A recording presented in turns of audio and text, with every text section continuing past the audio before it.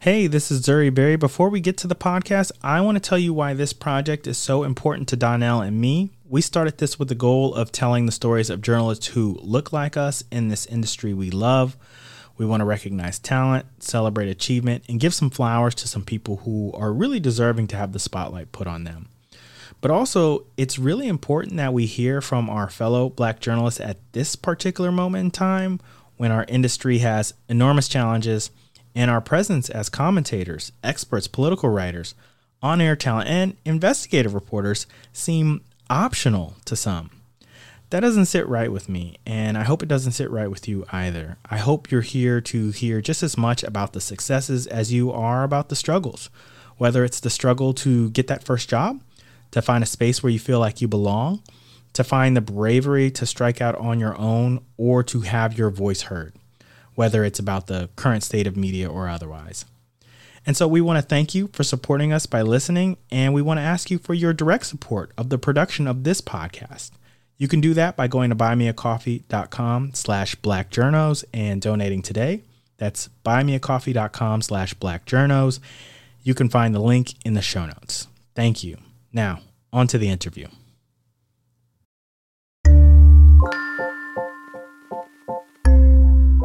This is the Black Journalist on Journalism podcast, a ZMC podcast production. Hello and welcome to another episode of Black Journalists on Journalism. We are here today with my partner in crime, Zuri Berry, Hey. and our special guest, Miss Nicki Mayo. Nicki, how are you? Hey, thank you for having me on here, guys. I love it. Welcome. Yeah, very, very nice to have you. And just as a FYI to our listeners and viewers, Nicki and I go way back to our times in NABJ Region 1 conference wrangling. Deputy directors. Yeah. She was president, now like president emeritus of the Baltimore Association of Black Journalists. I was the VP in the Boston chapter. Yeah. And so we did a lot of work together to get some regional conferences together. And I'm currently chair of the membership committee for NABJ, so Nice. Can't get out. Well, we definitely want to touch on that. Every time I try to get out, they keep pulling me back in, so I give up. We definitely want to touch on NABJ and the importance of that, your career there. And we want to start with just, how are you doing? What are you doing these days? What's going on? Okay, I always tell people I'm doing a little bit of everything, and the most important part is that I get to be in charge. I never knew I wanted to be a manager until I had so many bad ones, and that kind of motivated me to say that it's time for me to really walk strongly in my producerdom, because I was always fluctuating, and I still do. I do on air and I do behind the scenes as a producer. But you have one too many mismanagement situations, and you're like, maybe I need to be the manager at this point. So everything from promotional videos, social media campaigns, a Matter at Large for Black Women Unmuted, which is a website devoted to Black women in politics and policymaking spaces. So these election years are very vital, and it incorporates a lot of my background as a politics government reporter over and over and over again. So I enjoy kind of having the power to finally say, I want to work on these projects, and not always following a siren, because, death, injury, and destruction, the DID of journalism, that was a lot of my career. And as you kind of mentioned earlier, I kind of still dabble in the DID of journalism still, but I like being in control of what do I get to cover. Can you walk us through your career arc? Because I think people may come and see the Nicki on social, and they'll see Black Women Unmuted, but they don't see all of the work that you've put in over the years, particularly in broadcasting. And I'm someone who's familiar, but I'd love for you to inform our audience. All right. I'm going to give the Cliff Notes version because I do not want to lose your listeners. I know it's a lot. I was always a speech and debate kid, so that kind of pushed me directly into journalism as a youngster. Went to Syracuse University, one of the best communication schools in the country, and believe it or not, I didn't actually go to that school. I forged my way into every class that I wanted to. So you see a theme here, like if I can't get in, I'm going to make a way no matter what, right? Yeah. So I have 2 degrees, and neither one of them is in broadcast journalism. They're in African American studies and communications and rhetorical studies. These used to be called speech communication. I interned my butt off. I joined NABJ super early. We're talking like my sophomore year, maybe into my freshman year. And it's from that I've always had people from NABJ telling me, okay, this is how you do your career. Like the cheat codes, like a video game. So interned at BET, interned at the ABC affiliate in Baltimore. Got a job at BET fresh out of school. Went from there. By the time, 2001, the world blew up. Viacom had owned BET. Went from BET to WJZ13, another Viacom-owned property. From there, I went to CTV 76 and was a reporter producer. I also had an opportunity to go teach high school at one point, where I taught speech, journalism, and yearbook. From there, I went to Sarasota, Florida. And there was a 24-hour station that was owned by the New York Times. And I think it's called the Sarasota Herald Tribune, SNN6. It was one of those, we were in that whole convergent market thing where everything was together in one spot. So I went from Sarasota, Florida to Appalachia, worked in Johnson City, Tennessee. And again, did the whole, you got to do all of them. So morning live shot reporter, run the website, write for the newspaper at the same darn time. Buffalo, New York was where I started a station called SNN6, now known as Spectrum News Buffalo. That was my very first time launching something, and it showed me how did this really work. Had a goal to get home before I turned 30. So I came back home around 30, 31. I started at Crofton Patch, got to launch that sucker again. So again, feeling how does something go together? How do you launch something? Then I launched another show, The List on EW Scripts, which is still going, but it started with local correspondent. And from there, I did a quick stint. Actually, no, I did 3 whole years, 3 years for the Associated Press radio team. And then from there, Philadelphia at the Philadelphia Tribune, then back down here saying, okay, you know what? No more with the moving, cannot do any more moving. And now I'm like officially Nicki Mayo News, LLC. I'll do a day job here and there, but the passion comes from the different stories I'm able to tell for different clients. Nicki, where did you teach high school? Where was that? Oh, Flowers High School in Prince George's County. Mm. Yeah. In fact, I think it was like the second, if not the third year that Flowers, it was a brand new school, that it was in the district. And my students didn't know how old I was. They just knew I was a younger teacher. So it is really freaky when I walk around and like I'll go to church in particular and you'll run into old students and they can't remember where they know you from. And they're like, didn't we go to high school together? I'm like, kind of. Kind of. Like, sort of. Kind of. There was an 8-year difference between me and my students. And wow. They're now finding that out. They didn't know before. I lied so many times. I'm like, I'm short. I look like this now at 43. So I'm like, I did not look my age remotely at anybody's 24. So it was a struggle. Yeah. And you still do some teaching, don't you? Whenever asked. Yes, I do. Okay. I even have it over here on my vision board that I'm going to do classroom visits. So far this year, we're sitting at April, right? I've done 3 different classroom visits. Nice. And I do them at all different age levels. My preferred age level is high school. I have been invited to teach at the college level several times, and I might jump into it. Who knows? But yeah, I taught at a STEM program over in Cheverly, Maryland, where I was doing the humanities because it was just kind of helping the kids open up a little bit. We've all seen how kids can kind of like be nervous around people they don't know. And I can't stay away from the classroom. I really do enjoy teaching, and I don't know, just have you have fun until you don't have fun, but you have fun for the most part. So I wanted to ask about how you got inspired to get into journalism in the first place, because you just walked us through all of these different stops. And let's talk, so many journalists, broadcast journalists in particular, but also I would say folks in sports and different industries that have to travel the country in order to find the opportunity.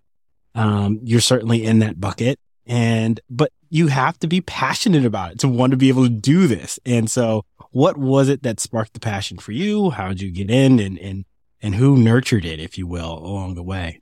Okay. So I was really blessed to be in a market where it was not weird or awkward or rare to see Black women on the news. So growing up in Baltimore, I grew up with the Beverly Burks of the world and Sandra Pinckney's and Janet Roach and those women. Like I got to see them as I was growing up. I got to see the goal right there. And before wanting to be a journalist, believe it or not, I wanted to be the first Black woman to be on the Supreme Court. But then I found out how long you have to go to school after you go to school, after you go to school. I was like, I don't want to do any more school. I'm overachieving and I'm tired of it already. So that kind of turned me off from law. And I knew I wanted to do something where I could use my voice effectively to somehow help others and advocate for others. And in journalism, I feel like you can, but you're not. And I was like, you know what? I'm willing to take this much because I love information and history. So the passion came from being a student of history, social studies in particular. Love that class. And that's why I got African American Studies degree too, that part. A student of history and knowing the importance of oratory and how it influences people. And then I realized that some people are nervous in front of cameras and microphones. I'm like, well, I'm not. I am a level 30 extrovert. Like, it's extreme. So I knew that this was going to be something that I wanted to do. The people who ushered me along the way were definitely mentors. I really appreciate those who took the time out with me because it's not easy. The teacher in me will tell you, like, it's not easy to talk to folks when they're hard-headed. And for me, I was just like, listen, I told you I went to undergrad, but didn't have the major that I wanted to have to get this career. So I was listening to everything they told me to do. And these are people who are still in NABJ today. So I do appreciate the fact that they planted the seeds and they also offered the cultivating and told me like, okay, apply for this, apply for that. And I kind of attempt to model my life like the people who mentored me. I just can't be I only have 2 official mentees. That's all I'm taking on. Cause they're so intimate with those 2 that I can, if I have to like pull them up real quick, I can do that. Some folks are not made, and I'm sweet, nice, but some people are just not made for any type of criticism or they don't want to receive it. So I need the one that knows that, okay, we're going into this like teacher, student. You good? All right, cool. Then let's talk about what you need to be doing. And I love that they're on autopilot for the most part. They only hit me up for like, how do I deal with office politics questions now? I love it. I'm like, I feel so proud. I've done so much. There's so much there that was just right there. That was I cleaned it up, didn't I? Yeah. Yes, I did. Yes. Nicki, being a student of history, I wanted to know your thoughts on NABJ and how important it has been to all of us. Everyone on this podcast, everyone that's probably going to be listening to this podcast, has some affiliation one way or the other. And if they don't, do they need to? If they're interested in being a journalist or possibly if they're interested in being a media-related member, sure. If not, it's good to know about us, okay? I'm not here in official capacity as a membership chair, but I am obviously like helping chapters figure out how to shore up their chapters. I like what NABJ does for professionals. I really do. It is a legacy Black organization. And with that comes, the handicap of things that were founded decades ago. Might be time for a tune-up, maybe time for a progressive move or something. But at the same token, I'm never going to discredit the work that an organization that old, like 1975, has done. I appreciate it. I know it had to be hard to be risky at that time. Although at 70s, I mean, they really were kind of buck, knuck if you buck if you want to be. I've always been an activist and an advocate. So it's like one of those things of like, I like advocating for workforce needs. And it's a good marrying of love journalism and, want to make sure that journalists are being treated appropriately in their newsroom, that we are getting paid for the same, we're doing the same jobs here and everything like that. And by me sitting in an intersectionality of being a Black person and a woman, lowballing, wage disparities, like a lot of this is like my life. Unfortunately, by age, I got stuck in the area where you're fighting people off from harassment and stuff like that. So you need to have like advocacy organizations like NABJ to help you out or to help you navigate this stuff. Like the theme I think of my entire career has been, I don't move quickly without counsel. And that's where you can find it. I think some people feel like, oh, I'll figure it out. And but it doesn't hurt to check in with people who have navigated these waters already. Mm. Yeah. And just to jump on, piggyback on that, and this is not just for the newbies. What about people like us that are veterans per se in the business? So, I'm 45 years old, so I wouldn't necessarily need counsel on how to get a job or navigate office politics, but I like going to my ABJ meetings and NABJ conventions just to fellowship. Yes, that's a big part. I enjoy it. I mean, I'm one of those stereotypical NABJ babies, as I've described. I did the student projects and all that stuff. So I've known a lot of these people 20 years at this point. Like I've known them since we came out of undergrad. It's scary. But it's not just a fellowship thing, because that can be a very expensive way to hang out with your friends. Okay. I go as a business owner and, I could pan around and show you all this gear and stuff behind me on that side, the green screen side. But I go honestly to stalk the visual task force people. They know this. I go there. I'm like, what are we doing for the convention? What toys y'all got? Founder Allison Davis, she always has the best stuff. And then it's like everything from, okay, what's the coolest teleprompter app? Because there's a ton of them, but which one works, y'all? I don't want to waste my time. I want to waste my client's time. I like that aspect of it. And I do think that sometimes journalists are like, I'm a journalist only. I'm like, have you thought about the other roles in journalism that maybe you haven't explored yet? And the conventions are always a great opportunity to kind of hear from, see, and like you said, you can fellowship. It's also, don't forget, we are still networking as established professionals if you're smart about it. Now, if you want to hold up the bar, I ain't mad at you. Go ahead and do that too. But I've learned so many tricks of the trade. I've helped myself off from buying gear that I don't need. Because buying 1 million cameras don't mean you're going to get a good shot, y'all. If you don't know how to use none of these cameras, all the shots going to be trash. So I like going and finding the people. Like, we have photojournalists, we have graphic designers, people who know how to do this stuff.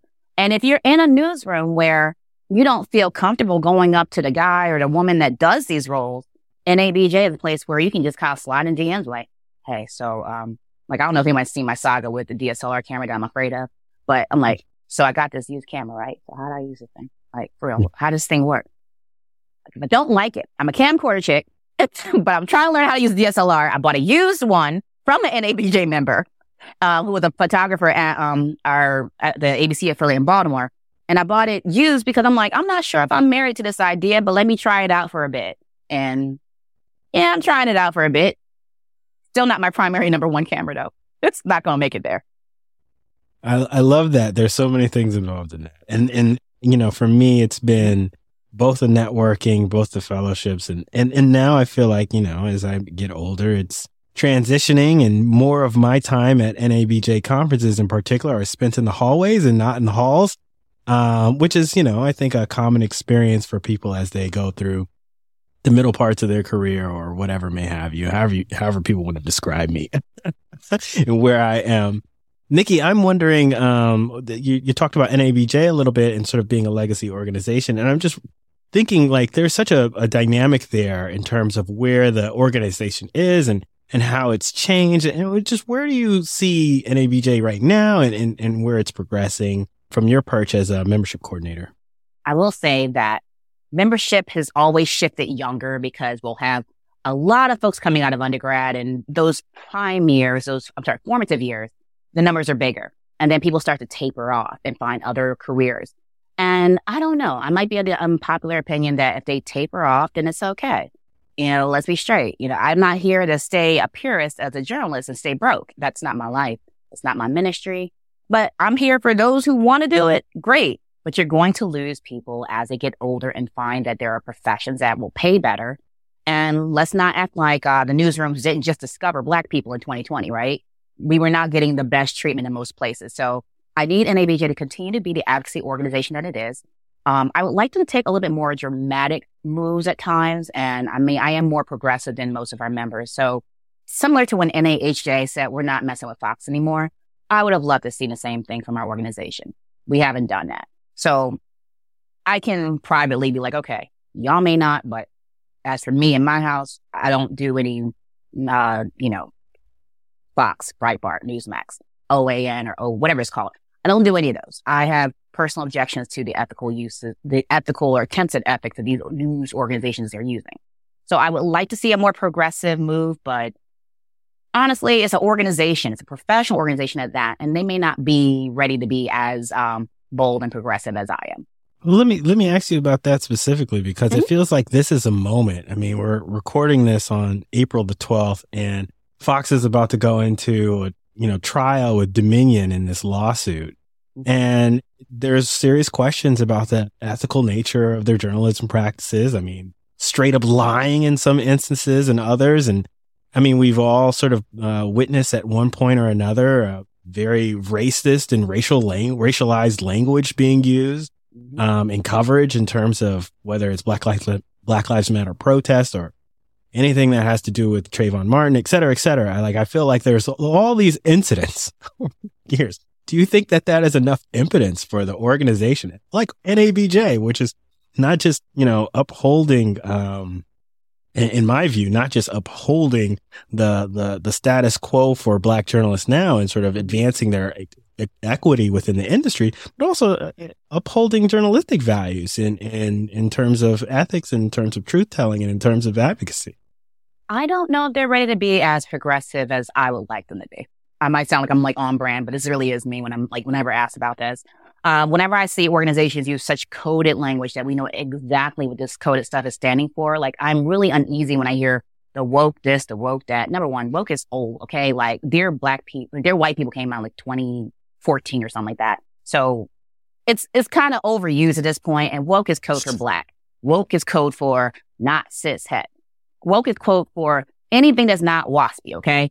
And I'm uncomfortable with the fact is like, me personally, yes, there's pictures of me protesting stuff back in 1999. Okay. So obviously I am F around and find out and ready to knuck if you buck if we got to, but I don't want to expect my organization to do that. I don't see that happening from a legacy Black organization unless they are a civil rights organization. And I have worked for like the NAACP, for the Crisis magazine. So in those arenas, those are way more on brand for me. I am the person that's going to be very progressive and say, you know what, we can take a stance right here. We can not support this thing. But when you're talking about a legacy Black organization like NABJ, that's not where I'm going to expect my activism and advocacy to come from. And when they didn't step back from Fox when NAHJ did, that kind of solidified how I feel. It's like, okay, I get it. So I'm here for show me the new cameras. Show me the new video stuff I can use. Show me like what's new in our industry. I haven't really looked for a job via the organization in a long time. So I have that luxury. But if I'm a newbie and I'm young and I'm just trying to get my foot into the industry, this is what the organization is here for, that professional development. They're not really, they have taken stances. I think the local chapters take more of a stance than the national does. Because, more close and intimate. And if you pull up any of my stuff, obviously I've been doing that stuff too. Oh yeah, Baltimore. Yeah. There are issues in the market, but I'm like, we can go all through that. We can get through that for a while, but just know that, I know that when I'm looking at this organization, I can't expect them to be every aspect of what I want them to be. I can be an advocate in my own right and, practice advocacy journalism, or frankly take the hat off and be like, all right, first off, what you're not going to do. And go in on somebody if necessary. I just don't think that I'm going to get that or expect that from something that started in 1975 and before that. Because they got money to watch out for. And let me just tack on there. I mean, there's freedom, obviously, in that, given your independence. Yep. And so, I mean, that's not something a lot of people who work in, newspapers, corporate media, et cetera, or outside of the Black press for that matter, experience. And so, yes, I actually advise people. I advise people all the time, like, I get that you want to be loud in the streets. And sometimes, you'll see me go on a whole, ethics. What are you doing? Going straight at news organizations that should know better. But I do advise those who are in newsrooms, especially considering what your market is. We know our local markets well enough to know that some of the people who run your station are also doing coffee and golf with some of the key offenders, right? So you don't really want to jeopardize your livelihood in the name of, I'm taking a stance. If you are the breadwinner of a household, I would strongly suggest not to do that. If you are single and don't, are the breadwinner of the household, I don't suggest you do that as well. You have to know the dynamic of who you're about to go up, because you can do David and Goliath all you want. You might find yourself out here blackballed from the industry. And then but I stood my ground and I stood up for myself. I'm like, yeah. And there's consequences to all that stuff. I was on an internship at channels, WTVH5. I had to look at my old badges. TVH5 and Syracuse. Internship. I did an internship my senior year, but I led a protest in my sophomore year. And the dang photographers from the who shot the thing for Channel 5 was like, why do I remember you? I'm like, I don't know. Small world. Yeah, it's a very small world. It was like, weren't you the one that was at that newspaper yelling at people? Like, Okay, so what had happened was I was taking an ethical stance for journalism and ethics. I'm sure you can understand that. And they were getting all kind of testy, like, how dare you do that? I'm like, how dare you not do it? I'm up here fighting for what we say we do as a craft, right? And when people start putting, minstrel show looking cartoons in our newspaper, we got a problem. So we need to talk about that. Guess it helps our cause more to have a lot of us in the industry than outside the industry barking about the industry. It does help if we are there to be active and not there to be window dressing. If you only want to have the veneer of we care about Black people, then you can miss me with that. We have Black press. We can do our own. If we want to be stressed out, we'll be stressed out amongst our own and still be happy and proud about what we do. I am not an advocate for hire a bunch of Black people and then tell them to silence their thoughts and assimilate. What's the point of having them in the room then? Absolutely agreed. Let me ask you more about one of your current projects, Black Women Unmuted. Yay! This is something I'm interested in terms of just like I've seen you guys out. Went hard for Black History Month. Went hard for Women's History Month. Can you tell us more about these projects and what it means to why this was founded? Actually, because I think a lot of folks are still sort of coming to awareness of it. Yeah, we were founded about 3 years ago by one of my old colleagues, and I consider her a mentor, even though we were peers as we worked. Actually, no, she still is my manager. Sonia Ross from the Associated Press time. I had 3 good years in there, and I really glommed on to the people I worked there, and she was one of them. So both of us, after AP, it was always a love project, a passion project she wanted to do. And I was like, oh, okay, man, I'll cover politics all the time. It'd be nice to actually center Black women, since last time I checked, when it comes to mobilizing voter turnout, when it comes to getting people literally to the polls, if you had to, literally driving you to the poll, and also the vote that is coveted, I was like, it makes total sense to me. So if you want to start it, sure, let's go. We have operated without grants and without any major funding for about 3 years. And a lot of that was because, the pandemic and frankly, getting your legs. I have started so many different news organizations that it was kind of interesting to see, when you don't have the big money behind you, how far can you really go? How well can this do? How well can we do? And I love some of the stuff that we had a chance to do because we're the ones deciding what's newsworthy. We don't bury the Stacey Abrams stories. It's going to be front and center because the impact in Georgia impacts the rest of the country type of thing. We don't bury, the mobilization in Alabama, in Texas, when you had lawmakers walking out of the state house and they were like, no, we're not doing this vote. We're walking out. All this activism is happening. A lot of that is fueled by Black women. It's powered by Black women. I'm a Delta. Full disclosure here. And we stay in politics. So that part too. So you have an AK and a Delta that got together and said, all right, we want to start our own news organization and we want to center Black women. And we've never had a problem finding content, put it that way. If anything, it's finding the time to do the stories we want to do. And I was really proud of our coverage this past election season because we had a correspondent on the ground in Georgia.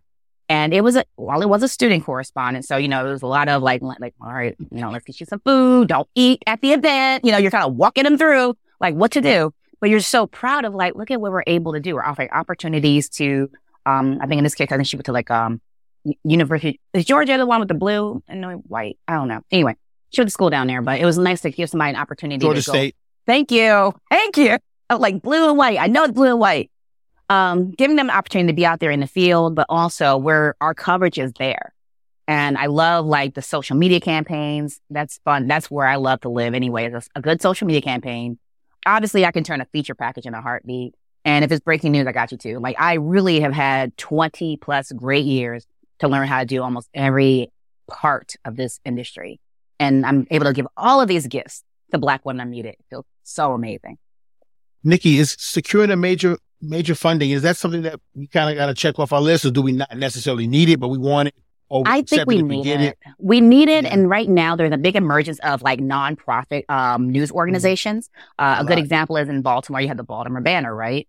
And yes. They were able to court so many people from a legacy news org like the Baltimore Sun, which means you had to pay these people, right? We're talking about the Justin Fentons of the world, people writing, stuff that's going to be on HBO later on. So if you can find funding like that, like, oh, the places you'll go. Seriously, I'm not like making this up.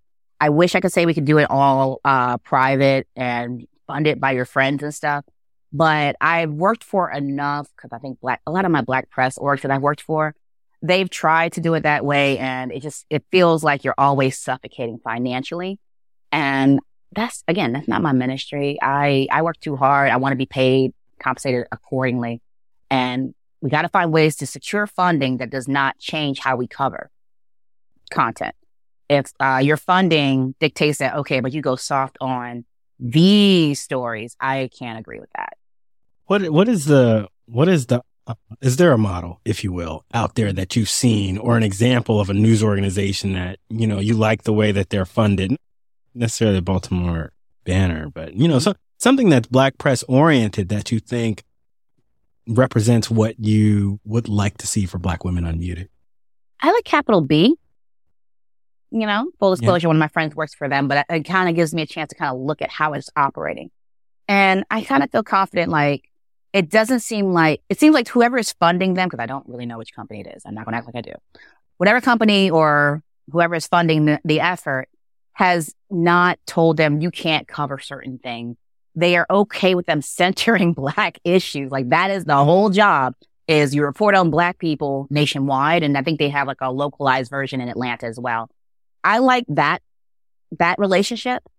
I don't know what it takes to get in that relationship though, but I would love to know, because the things I would like to see Black Women Unmuted do, and keep in mind, I'm a person that worked for BET and TV One and Philadelphia Tribune and The Crisis. So I would like to see stronger resources devoted to Black press.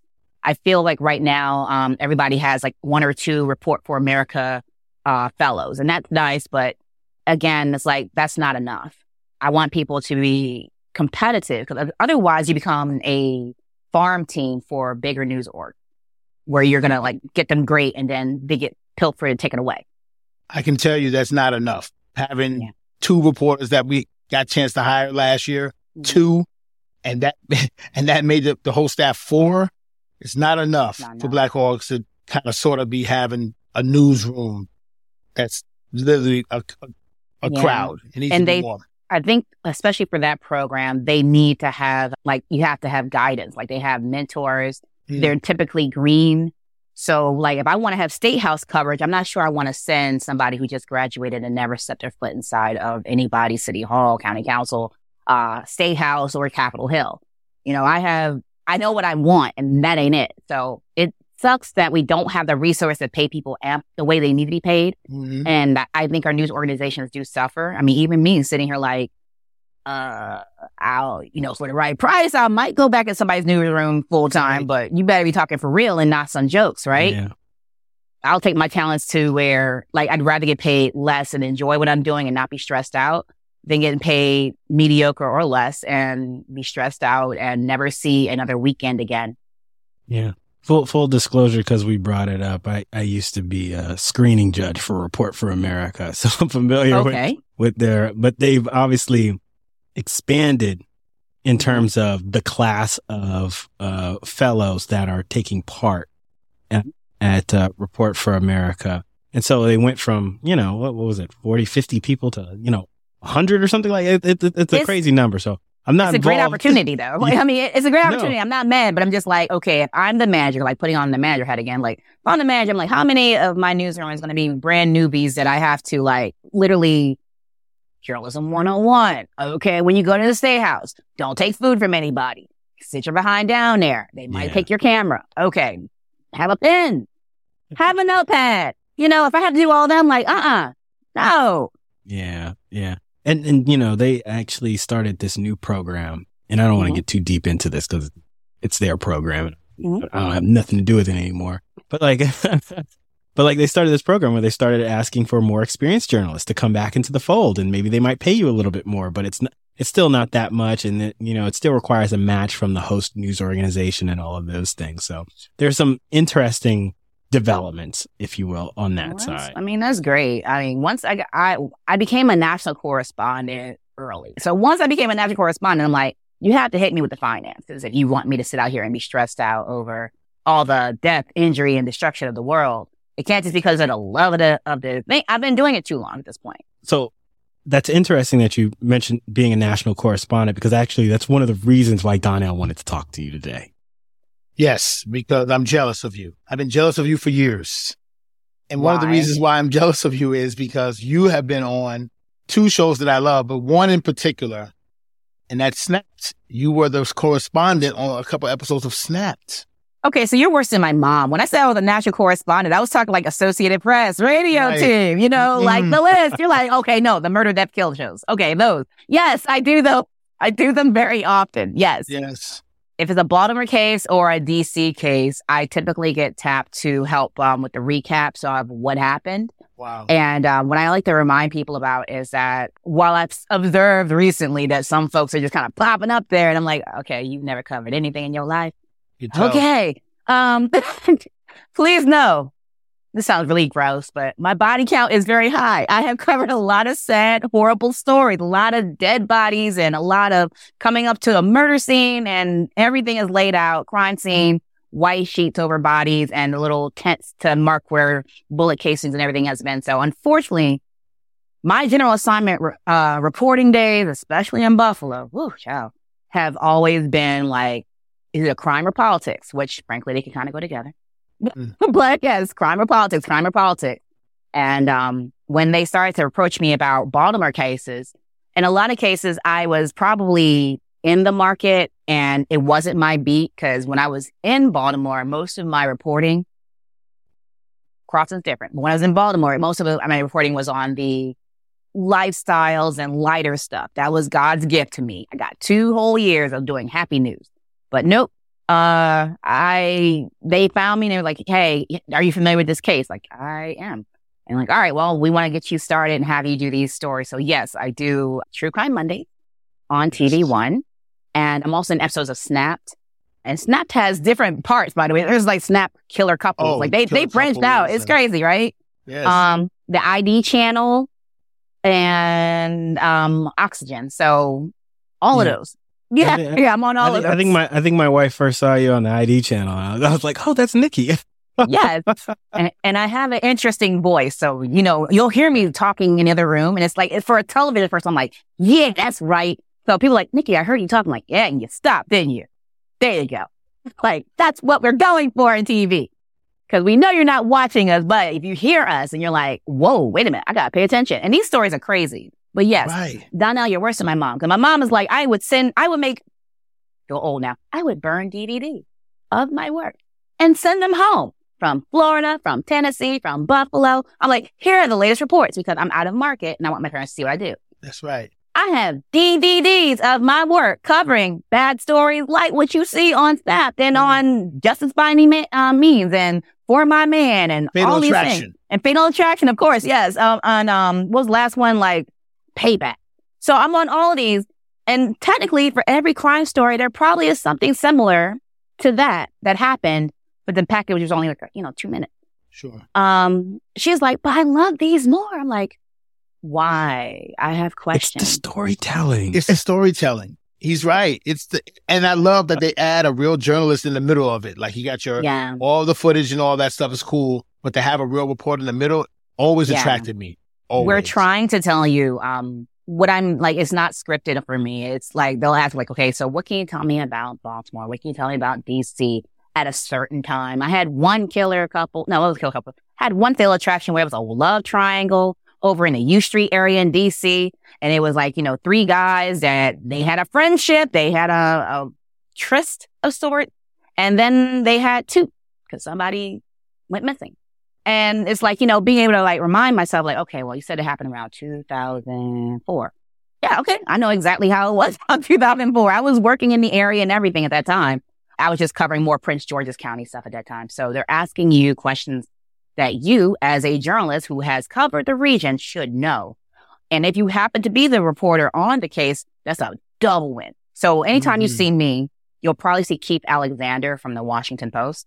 Mm-hmm. And Keith lives in the courts, lives in like everybody's gonna rain. Keith's there. So that's his bag. That's his lane. Pulitzer Prize winning and everything like that.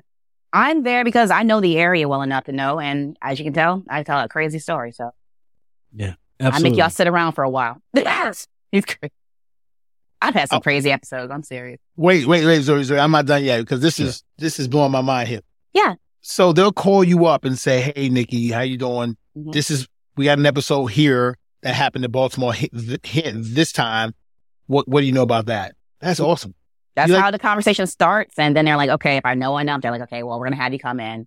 And they'll tell me also, so I'm not completely blindsided, who connected to the victim they have to talk about these cases. In some cases, like you've heard the story so many times that you're trying to like block out the misinterpretations of what happened and just stick to, well, this is what we knew at the time. And this is what we know as journalists now. Because it's easy to really get caught in like, well, I heard they used to do. I'm like, well, you can hear a lot of things. I can only go by the things I can attribute, that part, right? I did have one where the one that everyone loves is the Josephine Grace story out of Baltimore, where she's like the Black Widow. They call her like the Baltimore Black Widow, right? Mm-hmm. Even though technically she was from the Prince George's and Montgomery County area. So they blaming us because she was dropping the bodies in Baltimore. But okay, I digress. But with her, there was a level of voodoo and Santeria involved, right? So, if you're not a journalist, like, oh yeah, let me make this salacious. I'm sitting here like, okay, keep in mind that it's somebody's whole religion and faith and culture. So, and also, I'm from the South, my family's from the South, so we're not gonna play these games, okay? Like, they said she was into voodoo. They said she did this. They being the law enforcement people who found the shrine in her house. And that's about as far as I'm going to go into that. And they're like, and the guys are going crazy, right? I'm like, I don't know what the guys did. I just know they're not here no more. So she could have been doing root work. She could have been doing voodoo. I don't know. Whatever I know is that I'm giving y'all facts. I'm leaving it at that. She's still locked up. So she's still alive and she could possibly rig some stuff. So I'm good. Yeah, a reminder to stay journalistically principled in these situations, no matter the platform, right? And we appreciate you for that. Nicki, I want to ask you about another aspect of what you do, and that is also social media. And this is expertise of yours. It's demonstrated by you on a daily basis. I'm a follower on, unfortunately, multiple platforms, so I see messages sometimes, 2-3 times. And I always know when you're pushing something in terms of campaigns for whether it's Black Women Unmuted or something else. But I do think we're at an interesting point for social media right now, and particularly when it comes to Twitter. I mean, we have this like existential crisis going on with the owner of Twitter being, and I want to just say generously erratic in terms of policy and how things are being being played out on the platform. And I wanted to get your sense of whether or not this is a place that it has a long-term home for journalists, which, have, again, generously been addicted to the platform for some years now.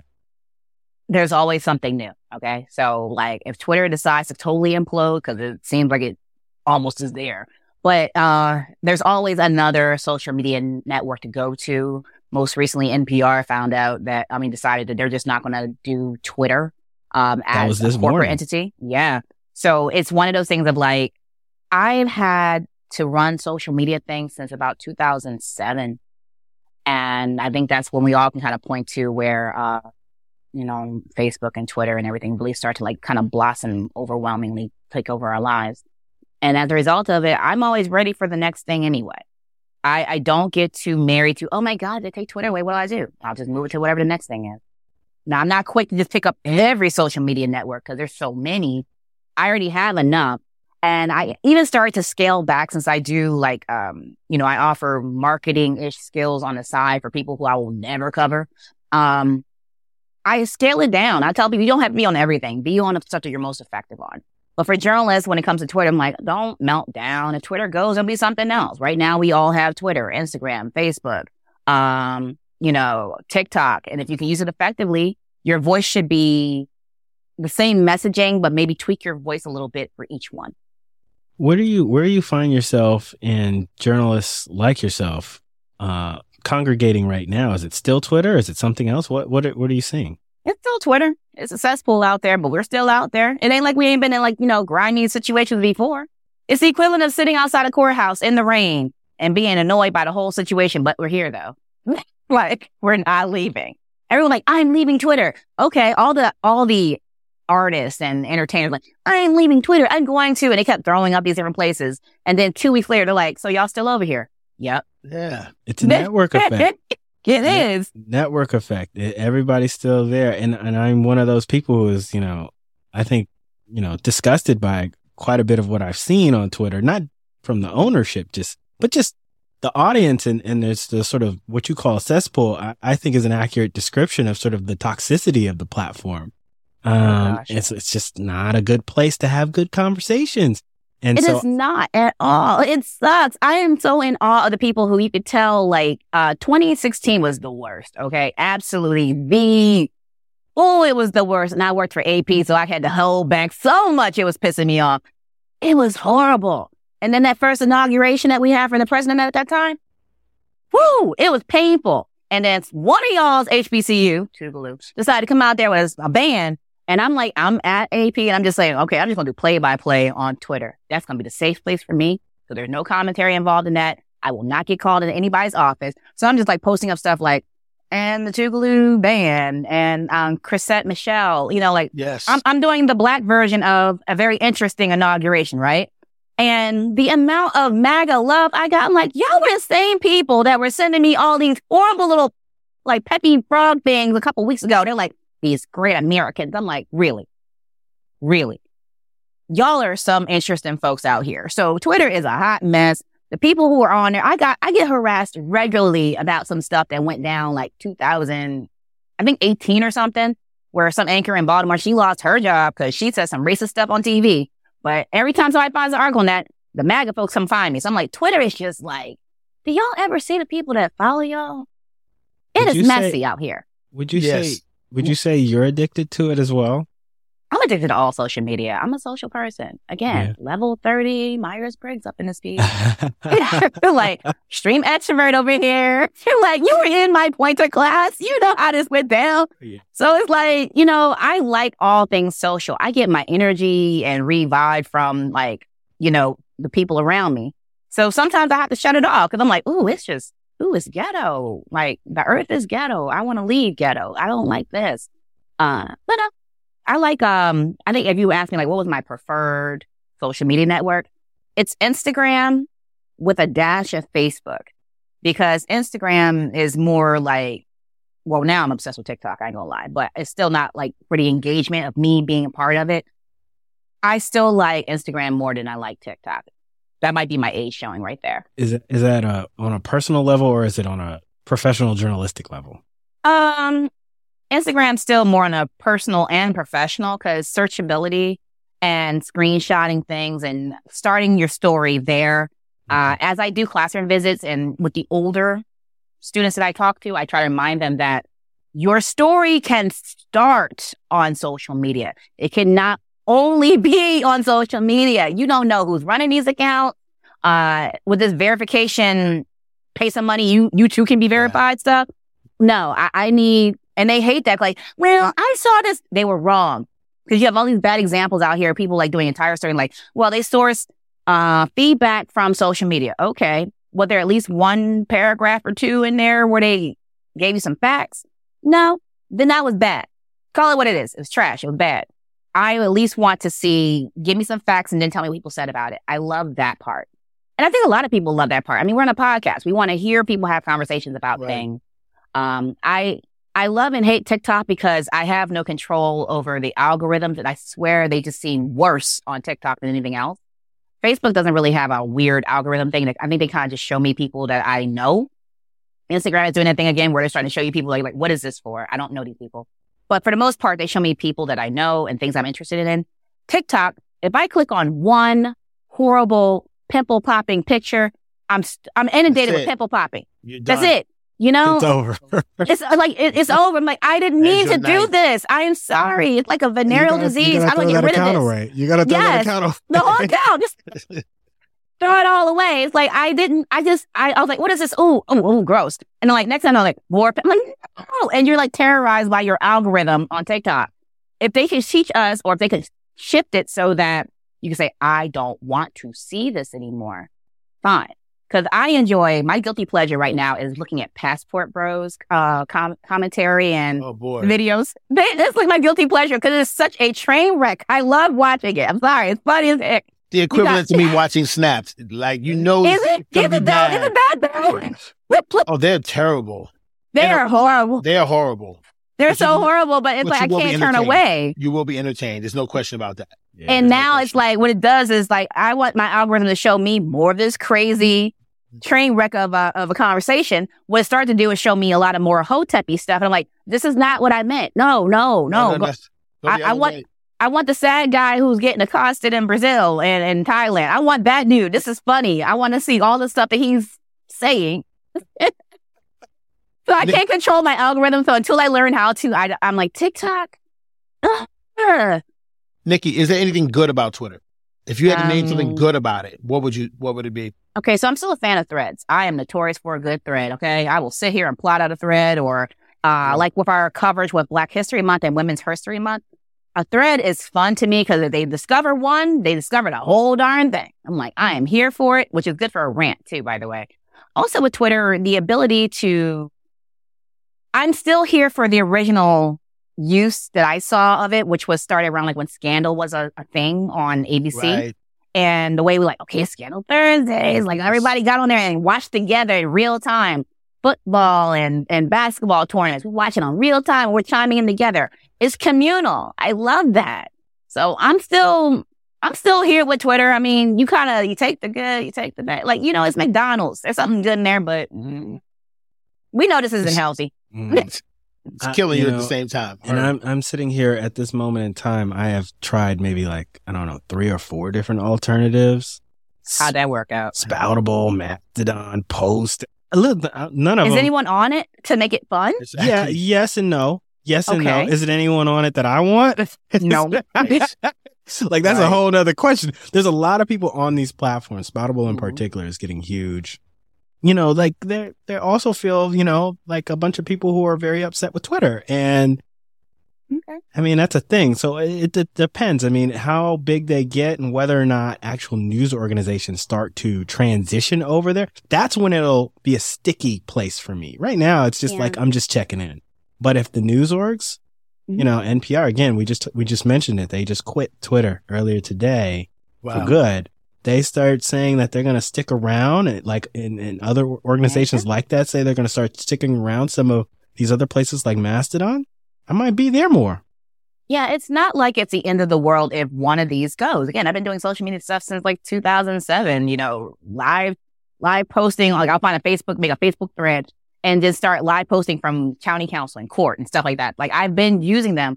The same skill set can transfer to whatever social media comes out. You just got to figure out, well, how does this one work? Like a new board game. Pretty much the idea is still to win. So how does it work? How do I get my information on there? How do I push people to either our newscast, our online product, our verticals? That's all you're doing. So I remind folks, just do not get so invested that you can't take your toys and go somewhere else. When I make videos, I sit and, you know, plot out a social media campaign. It's designed to go across all the different mediums with a little bit of a change to the verbiage depending on who my audience is. But the key thing is the method is still there. We're trying to get a message, information out. We want to inform. It doesn't matter what social media platform you put it on. It still should be doing the same objective, which is to inform. People get lost in the personality part of social media. And that was burning a lot of journalists, especially newbies, sadly, because they didn't know that. It's one of those things where you had as a newbie and as a younger person, you're like, well, that's my first language is social media. Okay, cool. But I need you to learn how to use this in a professional setting. If you don't learn how to use this, you might lose your job. And I've seen people lose their jobs for just like posting something and thought it was cheeky and cute and boom, now they're getting called into HR and ain't got no job. So that's a lesson that it's evolving. And knowing that social media policies are extra evolving, knowing as a Black person that you often have a crosshairs on your back or, you know, target on your back by your colleagues. So you don't want to give them any extra guidance to ammunition to shoot you in the back. But, well, did you see what they did on social media? I was getting doxxed like crazy, but I was also independent. So I was like, oh, okay, fine. You know, like, wait till we find out where you work. But you didn't. So that part. But for those who did have very visible, you knew where they worked. When everything was going down in 2018, when that one lady lost her job, I had to tell local journalists, like, do me a favor. Let's not lose your job. Okay. It's like, yeah, don't get involved. like, I know how you feel. And keep in mind, like, these are my peers. And what I loved about that whole scenario was there were some old school heads who had been unceremoniously dismissed many times in the same market. They were like, they were in my DMs talking about, that's right, she deserved it. I didn't even get to say goodbye. Or I'm like they were just going in. And I'm like, if people knew the stuff that Black folks were going through in these newsrooms, they would understand why sometimes we have to be a little bit more vocal. And even with that, I'm strategic as heck. I was a leader in the organization at the time. So I was like, let me take it. I need you to stay on your job. Like, I do not need the white folks on your job pissed off at you. I do not need the viewers and the listeners and the readers to come at you with their old school, you know, style of hate, trying to bring it in. We are fighting for our liberation here. And I happen to have a good reputation and history and a lot of experience in doing this. So, plus I wasn't like hired by anybody locally, because trust me, if I was, I would not have been hired much longer. They would have found a way to get my Black out of there. Sorry, I'm going to curse, but you can bleep that part. It's just knowing that you have to be strategic in your approach. If you go in with the bull in the china shop thing, like, I'm just going to blow all this up, you probably won't get the desired effect. Yeah, absolutely. Or you'll have a tweet that trends for 3-4 hours, and now the damage won't equate to the cool feeling you have when everybody's retweeting it. Yeah. Like when the damage is done and you're being doxxed and inundated with a whole bunch of peppy frog looking thing, and people are just telling you how much, you know, they're showing you just how racist they really can be, or how sexist they really can be, you know, having folks like tweet you stuff like, I hope somebody rapes you, I hope somebody kills you, I hope somebody, you know, stabs you. You're just saying, like, do y'all even know this lady y'all are caping for? I'm just trying to figure out, like, would she spit if your house was on fire? No. But here you are attacking me. If anything, you just kind of use this, using the Angel Reese out backlash and, you know, all that stuff. You know, I'm a Black woman. We're going to be a target no matter what. A lot of folks hate us. Sadly, some of our men hate us. So it's like you kind of get used to people being ready to attack you. We're human, not superhuman. We're not like mystical Negroes here. But it's just one of those things where you're like, when folks start showing you, like, this is really how y'all are, huh? Okay. All right. Take it to heart. Believe that mess. And it does. Like, I have mentees. I have one that's a woman, one that's not one that's a man. And, you know, kind of helping her navigate how unfair life can be in this industry. And you're just trying to tell people stories. But when folks get mad at you, they show how the misogynoir is loud. It's amplified. And they're comfortable doing it. Yeah. Mm-hmm. Nicki, I wanted to ask you, I know we're at past our time here, but I wanted to ask you on a hopeful note, what are you hopeful about for this industry? And what are you telling those mentees of yours in terms of advice to, you know, prepare them for this industry and prepare them for the difficulties of the things that you're seeing? To be hopeful is to be realistic at the same time. Right now, meaning like in 2023, so 2020, people decided, so they couldn't get away from the George Floyd thing, to like, we have to show we care. And that launched a ton of newsroom initiatives and things that are supposed to be geared toward equity and allowing us to tell our stories without telling us to water it down because we're being, we're not being objective enough. I feel like if we can ride this newfound interest in Black issue, then we're in a good place.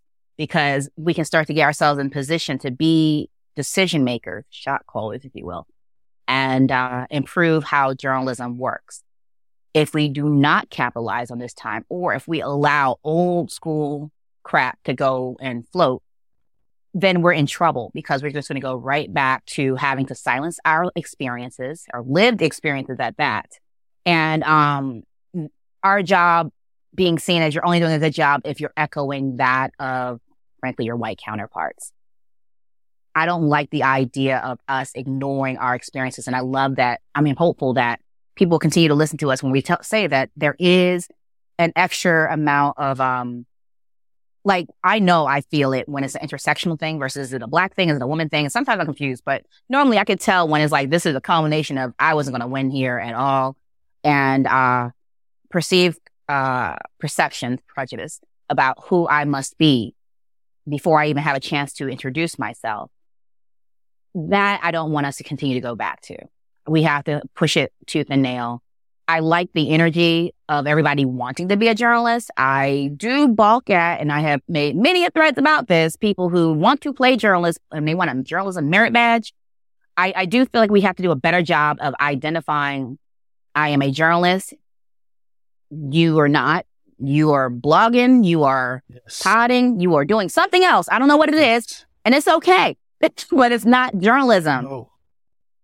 I'm hopeful that, I am worried about that aspect of it, but I like the fact that as I talk to classes, college classes in particular, I'm seeing almost like a little bit of a surge and more people want to become journalists. And I'm hoping that they'll take these skills and make us proud and fill the newsrooms with the necessary diversity. I feel like when I was coming out of school, a lot of that diversity they said they wanted, we were getting robbed of. And this is like circa 2001. Where I felt like they were like, we want more black people in the newsroom, but then they would go and get like people that were not from America, black people. And then they were not, I'm like, it made me so mad because I'm like, I am such a Pan-African chick, but I'm like, but wait though, you don't want to get somebody who has no awareness of the ish that y'all done did historically here. We come fix that. We can go further on that. We can always say, oh, you want to get somebody black from DC, for instance, or Baltimore, for instance. And then when you hire somebody black, they're from somewhere completely different. Like, I mean, it's always I want that. Like, I just want there to be some level of ownership and dedication to the audience because we're serving people. I know it looks so, and I've been in a broadcast world for most of my career, but I just say multimedia because that's what I am. But I know when you put the light on yourself and you're sitting there with the camera and stuff like that, light camera action, like, it's all about you. Like, no, it's about the audience that we say that we are serving, okay? That's the goal. If you're not here to serve our audience and to give them information, to advocate, like a watchdog of sorts advocate, then this ain't it. There's other things you can do. They're selling microphones like hotcakes. Go have a podcast. There's other stuff you can do outside saying, journalist. I'm just saying, like, at least you guys work. Like, it's a podcast, but at least you work as a journalist. There are people who are just like, I got a podcast, so I'm a journalist. Like, no, Joe Budden, you are not. No, you Joe Budden, you're not. And Complex needs to be smacked for that list that they just put out talking about music journalists. I'm like, I couldn't count one on there. Thank you. Like, these are the things you can say when you don't work for other people. Like, okay. That's true. Like, that list was trash. I'm like, you have Joe Budden and Carisha on here. Is this what we're doing today? Mm-hmm. They're journalists to them. No. How? Charlamagne Portia Williams? Oh, God, no. Portia is a journalist. Because she talked on the microphone and she saw something yesterday in the street and she just told you about it. So she's reporting from her world. I'm holding back my commentary on Fox Soul because I'm trying to give it a chance to show me that you're not what I think you are. But I'm getting Trojan horse vibes here, okay? Straight up. I'm like, I'm not. I've worked for enough.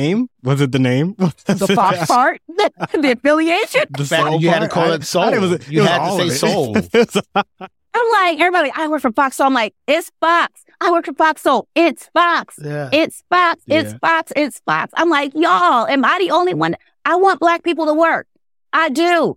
But it's still Fox. And I'm like, eventually, something about covering 2016 and the road to the White House and seeing how quickly information was getting mismanaged in black, I don't want to say news, but in black forums.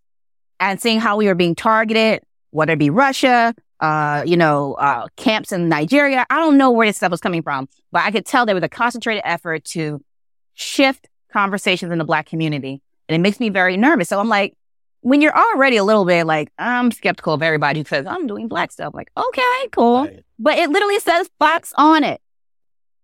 Y'all. But it says Soul though. I mean, it's black.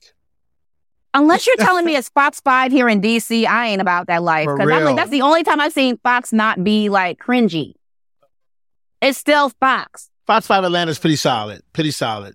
Yeah, it's weird when you see them and you're like, so you're a Fox, huh? I could totally tell. Like, No, they do have a couple, like, they had like one talk show on the station where I'm like, okay, fine. But everything else is like, it's legit, just basic news. It's not falling privy to, the Sinclair conundrum where everything is like, burqa bans and we hate them, those other people, othering anybody who is not like WASPy or whatever. I really, the reason I dedicated so much of my vision board to, do more media literacy outreach is because I want people to understand that there are differences in the information that you're getting. And we need you to be a better consumer of that stuff because we're not able to stop it on the front end. People get money. They got a whole other content product. And, I do like this part because you say hopeful. I like the fact that Black voices are finding their space, and Black journalists are finding Black Twitter is a thing. Okay. So Black people know how to use social media to move something. Black journalists know how to use social media to amplify the stories. Like I was honestly using social media more so in Buffalo because I had the dry, I'm in court stories, or I had the dry, sadly somebody got killed stories. So I was like, well, I want to make sure that people are seeing this stuff. Yes. So I started my following. My following is like how people like, okay, what's Nicki working on today? And that's where I kind of saw how this social media thing can work for me. And that's circa 2009, 2010, right? We are very good with this. And I love seeing, I don't say next generation, but I love seeing journalists, because it's not even just next generation, it's like just Black journalists in general. Yes. When you're not getting the amplified messaging that you want from your news organization, like, fine, I'll motivate it myself. I will amplify it and I will make it move. And then if that's what gets your uppers, your managers' attention, okay, great. But it also is smart and it behooves an individual journalist to promote your stuff because you never know when you might need to bounce, okay? You got a brand to take with you. Thank you. Your brand is you. They cannot take your brand from you. They can take your Twitter account. They can take anything that has the station call letters or the masthead or the name on it, but they cannot take who you are. Absolutely. Yeah. That's a good place to end right there. Nicki, thank you so much for your time and your insights. And there's so many jewels that you've just dropped here, but I appreciate your perspective. So thank you. Thank you. A lot of fun, Nicki. Thank you. Yeah. I appreciate it. Thank you, Zuri. Thank you, Donnell. Appreciate it.